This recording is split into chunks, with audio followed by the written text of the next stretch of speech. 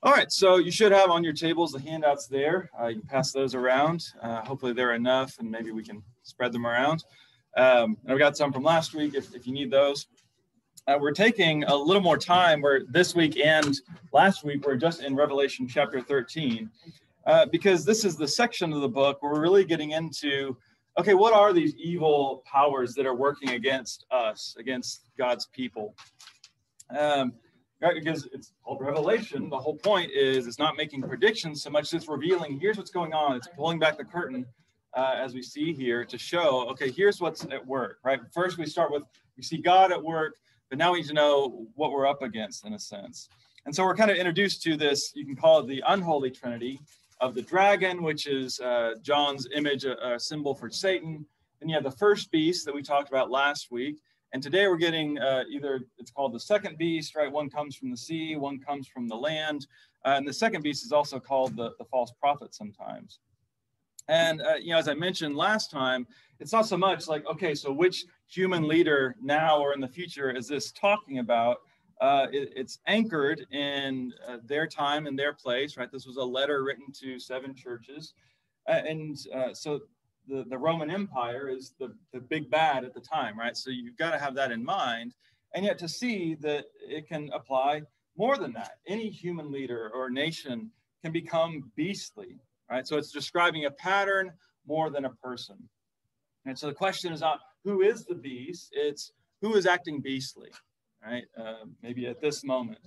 And what we saw last week in the first part of chapter 13 is that it's hard to resist, right? It's this idea of being taken captive. I think it's more this letting your thoughts be taken captive, as Colossians talk about.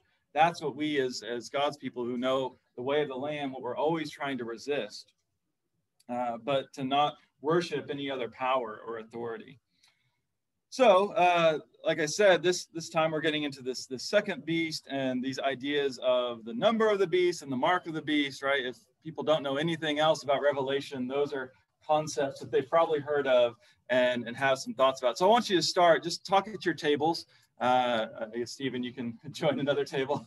And just talk about what are some of the craziest theories that you've heard or most interesting, right? Whether you believe it or not is not the issue, but what are some of the things that are out there about the number of the beast, the 666, what that means, or the mark of the beast that we're going to talk about? And then maybe talk about how could you either prove or disprove that, right? Is there a way to show like, well, this is how I know this is the truth, right? What are some ideas that are out there? So talk about that at your tables, then we'll take a second and see what people came up with. All right, well, let's bring it back in. Just can I get a couple people from your table? What was something that you heard that like, well, I'd never heard of that one before, or if there were kind of a lot of people are saying the same thing. What were some of the suggestions, ideas? Anyone want to share? No. Yeah, Lynn. Well, what we were talking about is that one of my favorite authors is Robert Heinlein, who writes science fiction books. In one of his books, he talked about the number of the beast being not the number 666, which is tangible. We can put 666 M&Ms in a bowl on a table and see what that number represents. But he said that actually it was the number 6 raised to the 6th power, which gives you a number in the quadrillion. Okay, so we're getting into the math here, right? Yeah. Okay, not my area of expertise, but okay, so it's... Because 6 to the 6th power is 46,656, which is already a number that we can't put our heads around. Okay, so maybe, yeah, it's... So if you multiply that times itself 6 times. Okay. Yeah, so even just what you do with those numbers beyond what a person or anything, like you could go a lot of different directions. So that's fun. When I think about the number of the beast, it's not small to me. It's legion. That evil, those evil actions. It's actually living exponential in every one of us, and that exponential number is so huge that we can't fathom it. Okay. And that's all right. So there's one idea. Any others totally different direction? Chief Hurd? We'll talk about some as we get to it, but I just, yeah. I couldn't tell that Gail, you were raising your hand. Well, I just mentioned that I've heard people say the www that you log in on the internet is. Okay. I don't know if I'd heard that one. That's good. Yeah. So it's just, yeah, anytime you get 3 repeating, you can try and tie it into things. So yeah, I did not go on the internet to see what everybody say, which I think was probably a wise idea, but there's a lot out there. And like I said, I remember back in the 70s and 80s, before all this technology came about, and I think it was even before we had the barcodes on the food that we scanned. Mm-hmm. Remember? Yeah, I've heard. Yep. And so barcodes. They all got so, I don't know, weird about it. And so they're like, oh, when that time comes at the end of times, we're gonna have to have barcodes, yes. Right? Yep. I've heard that one quite a bit. Yeah. All right. Well, like I said, we'll get to that more of that in just a second. We're really only looking at verses 11 to 18 today, but there's a lot we're going to get into. So I'm going to read it to start, and then we'll kind of pick apart different things as we go. So chapter 13, starting in verse 11. Then I saw another beast that rose out of the earth. It had 2 horns like a lamb, and it spoke like a dragon. It exercises all the authority of the first beast on its behalf, and it makes the earth and its inhabitants worship the first beast, whose mortal wound had been healed. It performs great signs, even making fire come down from heaven to earth in the sight of all. And by the signs that it is allowed to perform on behalf of the beast, it deceives the inhabitants of the earth, telling them to make an image for the beast that had been wounded by the sword and yet lived. And it was allowed to give breath or spirit to the image of the beast, so that the image of the beast could even speak and cause those who would not worship the image of the beast to be killed. Also, it causes all, both small and great, both rich and poor, both free and slave, to be marked on the right hand or on the forehead, so that no one can buy or sell who does not have the mark, that is, the name of the beast or the number of its name. This calls for wisdom. Let anyone with understanding calculate the number of the beast, for it is the number of a person. Its number is 666. All right, so again, I mean, this is Revelation, right? The same language, the image of the beast over and over, and it seems so strange. So we're going to try and sort out what is this pointing us to, and how is this relevant in our lives today. So you see it called here the second beast from the earth. I'm going to refer to this as the false prophet. That's a name that it's also given in a few other places, chapter 19, verse 20, just for clarity, right? So you have the beast and the false prophet and the dragon. And again, we see this as kind of an inversion of the Holy Trinity, just as the Holy Spirit inspires us to call Jesus Lord and inspires prophecy. In a similar way, this false prophet inspires worship of the beast, who's kind of like the Christ figure, although not called the Antichrist in Revelation, kind of similar. So again, we start with what it meant for John's first audience, and then we can see what it can mean for us. Like I said, the beast seems somehow to refer to the Roman Empire. And the heads on the beast are probably talking about specific emperors or Caesars.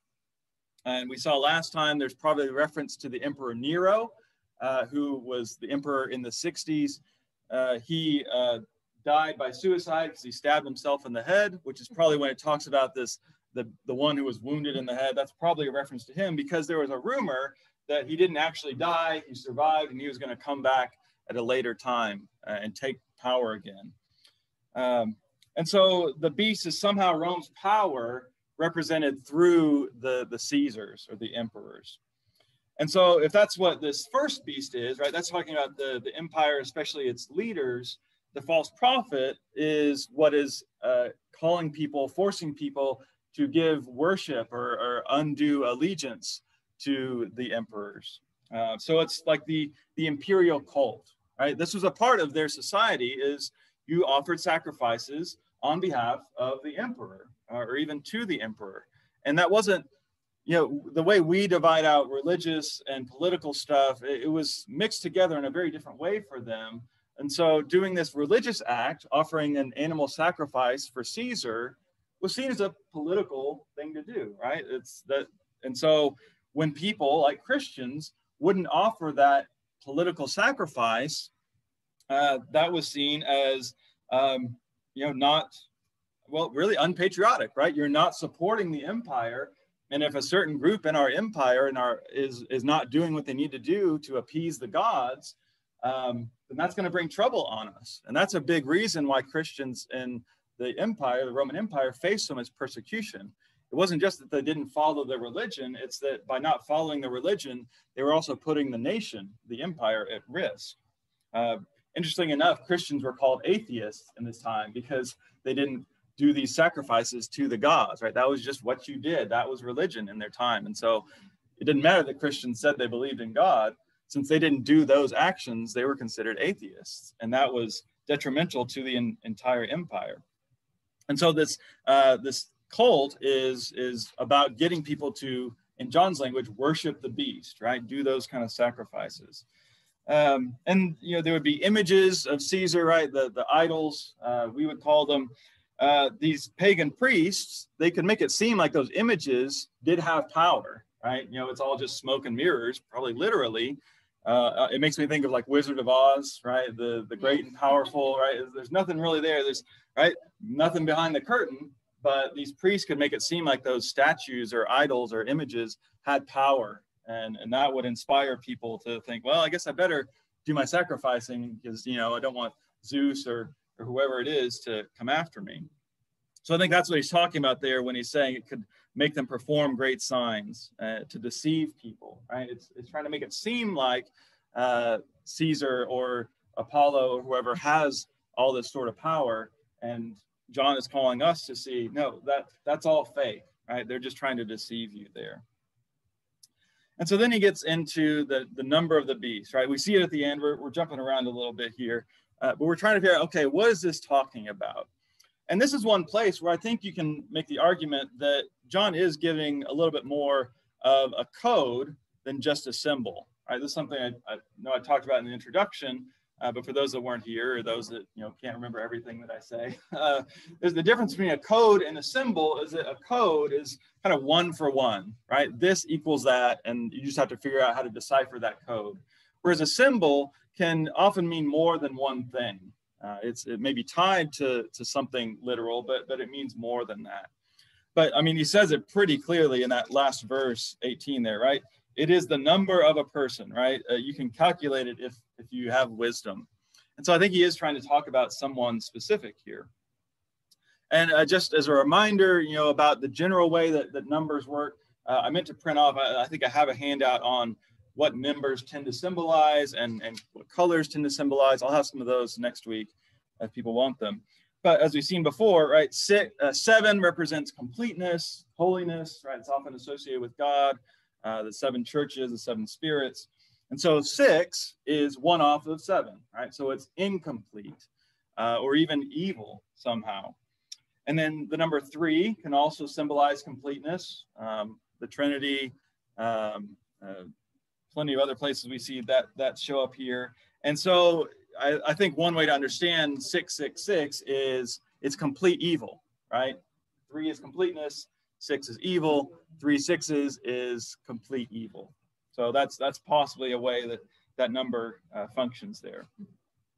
And then getting into, okay, but does it mean anything more?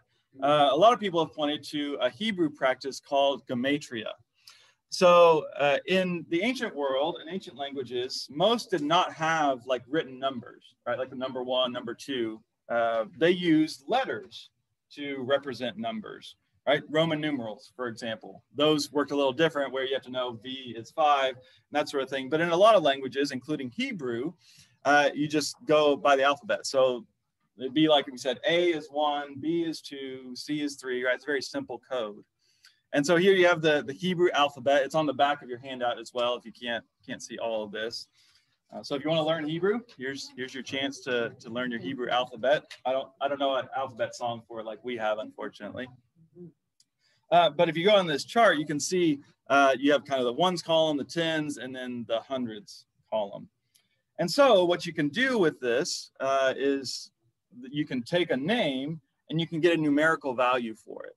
Right, so take, for example, a Hebrew name like Hannah. That would be a het right here. Hold on, noon, which is right here, and a hey, which is right there. They have two H's. It's a very different kind of way of going through it.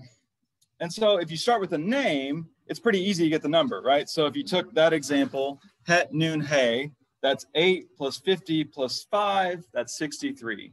All right, so that's not too hard to do. But if you start with a number, that's a little trickier because you could combine any number of letters to get the number 63 like we just did. All right, so if you have the name first, you can figure out what the number would be. But if you start with the number, that's complicated. But, and what makes it hard is that we just have the number here in Revelation. And so that's what has led over, the years, over the centuries, for people to say all sorts of things about, well, here's who I think. You can add their name up and it gets 666, but they're, probably not using Hebrew. So you don't start with Obama or Trump or whoever it is, right? We want to try and start with, okay, what would it mean in their time? Who might John refer to as a completely evil emperor? And the name that we've already mentioned before is most likely Nero. Nero Caesar, as they would say it. And just to point out, Hebrew, if you were wondering in that, why weren't there vowels? Hebrew didn't have written vowels. It was just consonants and a couple letters that would be spaces sometimes. And so it's probably likely because he's already made some, hidden kind of oblique references to him that he's talking about Nero. So he's writing about 30 years after Nero's time in the 90s. So if we're using this same practice here, you would write out Neron Caesar is how they would put it. And again, he's using Hebrew, even though he's writing in Greek, because John is Jewish, and it seems that he's writing to a lot of Jewish Christians. And so that's why they would use Hebrew instead of Greek. And so you can just kind of go through I'll use our English letters, the N, R, W, N, Q, S, R. And those are the different numbers you get: 50, 200, 6, 50, 100, 60 plus 200 equals 666. And one of the other clues that this might be who he's thinking of, there are some manuscripts that drop this second N here. So it's just Nero Caesar. And if you drop that, it would be 616. We have some manuscripts where it reads 616 instead of 666. So, and again, why would Nero be the one that he would be talking about, even though it was in the past? Well, I think in their mind, it's kind of equivalent to how we talk about Hitler today, right? Nero burned Rome. Nero was the emperor when Peter and Paul were killed. So if any one person is going to loom large in the Christian memory of someone who's evil and persecuted the church, that's who you would go to. And they're probably, if they're under the Emperor Domitian at this time, they're probably experiencing something similar. So it kind of feels like, okay, we're going through this again. So in the same way, if we said today, and it's just like Hitler all over again, we're not saying that Hitler literally came back from the dead. We're saying this person seems to be acting like this other person in history. And so that's why he's bringing up Nero here. So again, it's not about predicting and figuring out, okay, if we can figure out what name now aligns with this, then we'll know who the beast is. It's saying, it is still a reminder that we be watchful for earthly leaders who claim divine blessing or divine authority to do things that go against the way of God. So it is still a reminder, pay attention to how leaders are leading. But this in particular, I think, is one place where we really focus on what did it mean for them, and that's what's most important. Otherwise, we go in some weird directions. All right, any questions about this number of the beast? I know that was a lot.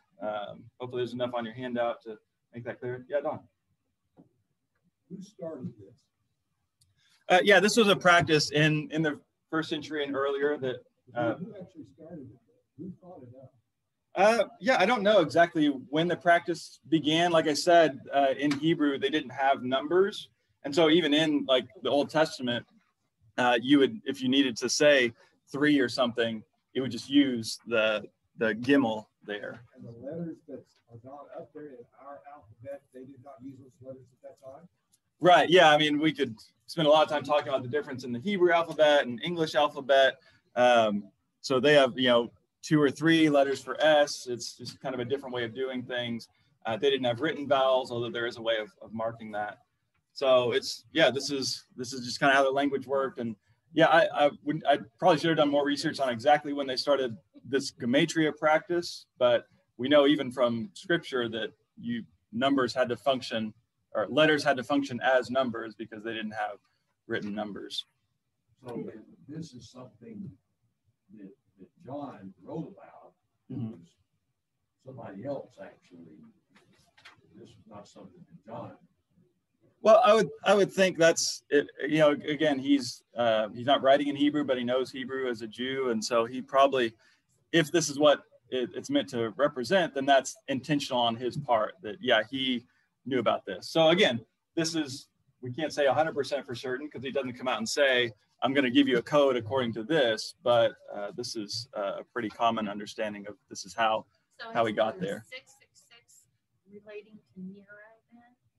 Yeah, I think that's what he's trying to say. Again, because he talked about the wounded head is a pretty clear reference to him, and we may see some others as well. So that additional clues. Like I said, we want to start with what he could have been talking about. It could be something else, right? But this is. I mean, again, if 6 represents evil, I think he's trying to, and this is, again, one of the big themes of 12 and 13 is that the power behind the beast is the dragon, right? So Satan is working behind this. The Roman Empire is not all the evil that there is, but it is, it is significant because it's empowered by the dragon, by Satan. All right. Yeah. How did you get Hannah? Why did you do the CH as a first? Because that's just how it's spelled in Hebrew. Yeah, and you could pick other names. David would be like Dalet, Vav, Dalet. All right, so that's just kind of how Hebrew works. All right, well, let's move on because we still have the mark of the beast to talk about, the other very interesting part of this. Oh, let someone in. All right, so the mark of the beast here, again, lots of different theories out there, barcodes, microchips, now the vaccines. You know, if you follow me in social media, I kind of had a post joking about that. Again, why I don't think we start there with those interpretations is that would make no sense to the original audience in the first century, right? What's a barcode? What's a microchip? Now, again, we'll see how this does become relevant to us, but it's got to start with them. And so if it's just completely nonsense in the first century, that probably shouldn't be our starting place. Instead, we want to start with, well, what was their context, right? Especially a lot of Jewish Christians. And see this pattern of everything that the beast or the false prophet does or the dragon does is a perversion of what God does, right? Satan can't create anything. All it can do is twist what God has made. And so as it talks about this beast that's on the hand and the forehead, many see this as a reference to the Hebrew prayer called the Shema, which is just Deuteronomy chapter 6, verses 4 through 8. Hear, O Israel, the Lord our God, the Lord is one, or the Lord alone. And you see there that last verse there, Moses is talking about, it says, bind it as a sign on your hand and fix it as an emblem on your forehead, right? Which even there, it's not so much, we do know that Pharisees in the first century actually had little boxes of scripture they would wear on their forehead and on their wrists sometimes. But even there, it's probably more a reference to everything you do with your hand and everything that you think should be related to God and the love that God has for us. And so the mark of the beast is just twisting this mark here. And it's also, this idea of being marked with something. We've seen this idea of being sealed already in Revelation, so it might be a reference to that as well. It's, again, a flip side of it. And it's kind of John's way of saying you have to pick a side, right? You're going to be marked either as belonging to the Lamb or marked as belonging to the beast and on their side. John doesn't really leave room for in between. That's not how Revelation tends to work. And so how does this work out? What does it do? I think the key reference here is in verse 17, where it says that if you don't have it, you can't buy or sell. And so we're seeing here it's some sort of economic pressure. You're not able to function and do business in the empire or whenever if you don't have this in some way. And we know first century Christians couldn't engage in certain business practices. Eating meat sacrificed to an idol, that was a big deal. We see it in 1 Corinthians And it's already come up in those letters to the 7 churches. That's mentioned more than once. And so that's a way of, saying you shouldn't be able to participate in this. Or if you're going to participate in this, you're kind of giving in to other powers that you may not be aware of. And so for us, refusing to take the mark of the beast is when we will not give in to certain business practices or participate in certain economic ways of doing things, which I know is less exciting than conspiracy theories about being branded, but I think it's important to not get too caught up in what seems more exciting. I mean, so what are, as you think through history or even today, what are some sort of beastly, unjust economic practices, ways of using money that hurt people or are ungodly? What's something that comes to mind? The monopolies of these corporations running these small businesses. Okay. Yeah, so monopolies, right? It all just kind of goes to one place, and they can kind of do whatever they want, and little people get squashed, right? Okay. Gambling. Okay, yeah. You're promised. The way I've heard it before is that it's like a tax on people that are bad at math, especially like lottery tickets, right? So it ends up being abusive, right? And people think that if I engage in this, I can get rich. Huh? Well, we just had an example this week of the death of Bernie Madoff, how one person can manipulate the system. Yeah. Yeah, Bernie Madoff, right? He manipulates the system. He's able to get rich and hurts a lot of people with that. There's also things like, slavery, right? That's not as pressing a concern today, but I mean, you literally are buying and selling human beings for your own profit. That was going on in the first century, and Christians were struggling with how to deal with it, and Christians through history have tried to deal with that. Or maybe it's smaller things like just cheating on our taxes. Right? Like, maybe I don't need to say that I earned this much or something like that, right? That's giving that deceit. Lying is a big deal in Revelation. So those kind of practices still feed into this. We're using our money the world's way instead of using our resources in a godly way. Or even, the way that we outsource things, right? I mean, again, I don't want to get into a big economic discussion, but, things are made for pennies abroad and then sold for, hundreds over here. I don't think this is economic at all. Okay. I mean, obviously there's an economy in regards to buying and selling, but that's not what the beast is doing. The beast is not saying, hey, you have to charge 5% interest or you're on my side. That doesn't come into it, I don't think. I'm seeing this as and we've seen examples of this throughout history, where certain groups of people are labeled. And you mentioned slavery. Well, how are you eligible to be a slave? Well, there were some ways to do it, but the simple was, that guy's skin color is different, therefore he's eligible to be a slave. Yeah. He's got the mark. Okay. Yeah, he's not white, therefore he's not part of us. Yeah. Okay. That goes on in more recent history. I mean, the Nazis, if you didn't put on your little swastika band, you're not going to be part of the club now, are you? You have to agree with us, join our cause, whether you agree with it or not, or we're pushing you out. Even today, we see this in China in particular. Whether you're in the church or not, they don't care if you're in the church as long as you subscribe to the party and you do what the party says and you go along with what the party does. Yeah. So I don't think this is a commentary on economic practice. I think this is a commentary on people who are trying to force others to do their will instead of what those people maybe know is right. And going back to the Roman Empire, the Romans actually would have been very proud of how tolerant they were. We let everybody do worship anybody, just as long as they pay homage to the emperor. Right. And that was the one thing the Christians said we won't do. Yeah. So and I mean, I don't think those are necessarily mutually exclusive, right? I mean, the way that you show you're part of a group is how you support with your money, right? And Jesus talked about money so much of where your treasure is, there your heart will be also. And so whether it's just about that, or I mean, I think both can apply, right? And sometimes there literally are marks that you have to wear. I don't disagree that there's a right way to do business and a wrong way to do business. I just don't think this passage is dealing with that area.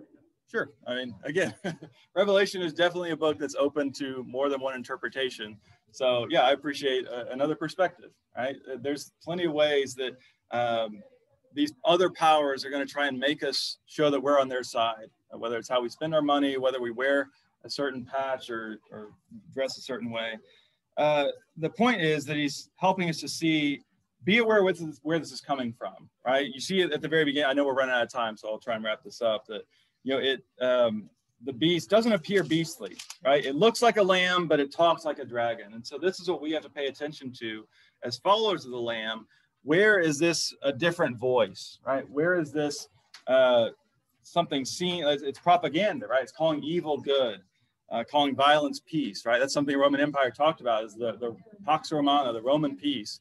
It's peace by violence. And so to make sure we're not buying into that way of thinking, and see that behind all this, like I said, is the dragon. It's not just that, as Paul says, our battle is not against flesh and blood. The problem is not just those leaders, and we get rid of those leaders and everything will be fine. That has never worked through history. It's seeing there's something bigger going on, and that battle is happening in big and small ways each and every day. So hopefully we can pay a little more attention to it. All right, well, everybody else is trying to leave, so I'll let you all out as well.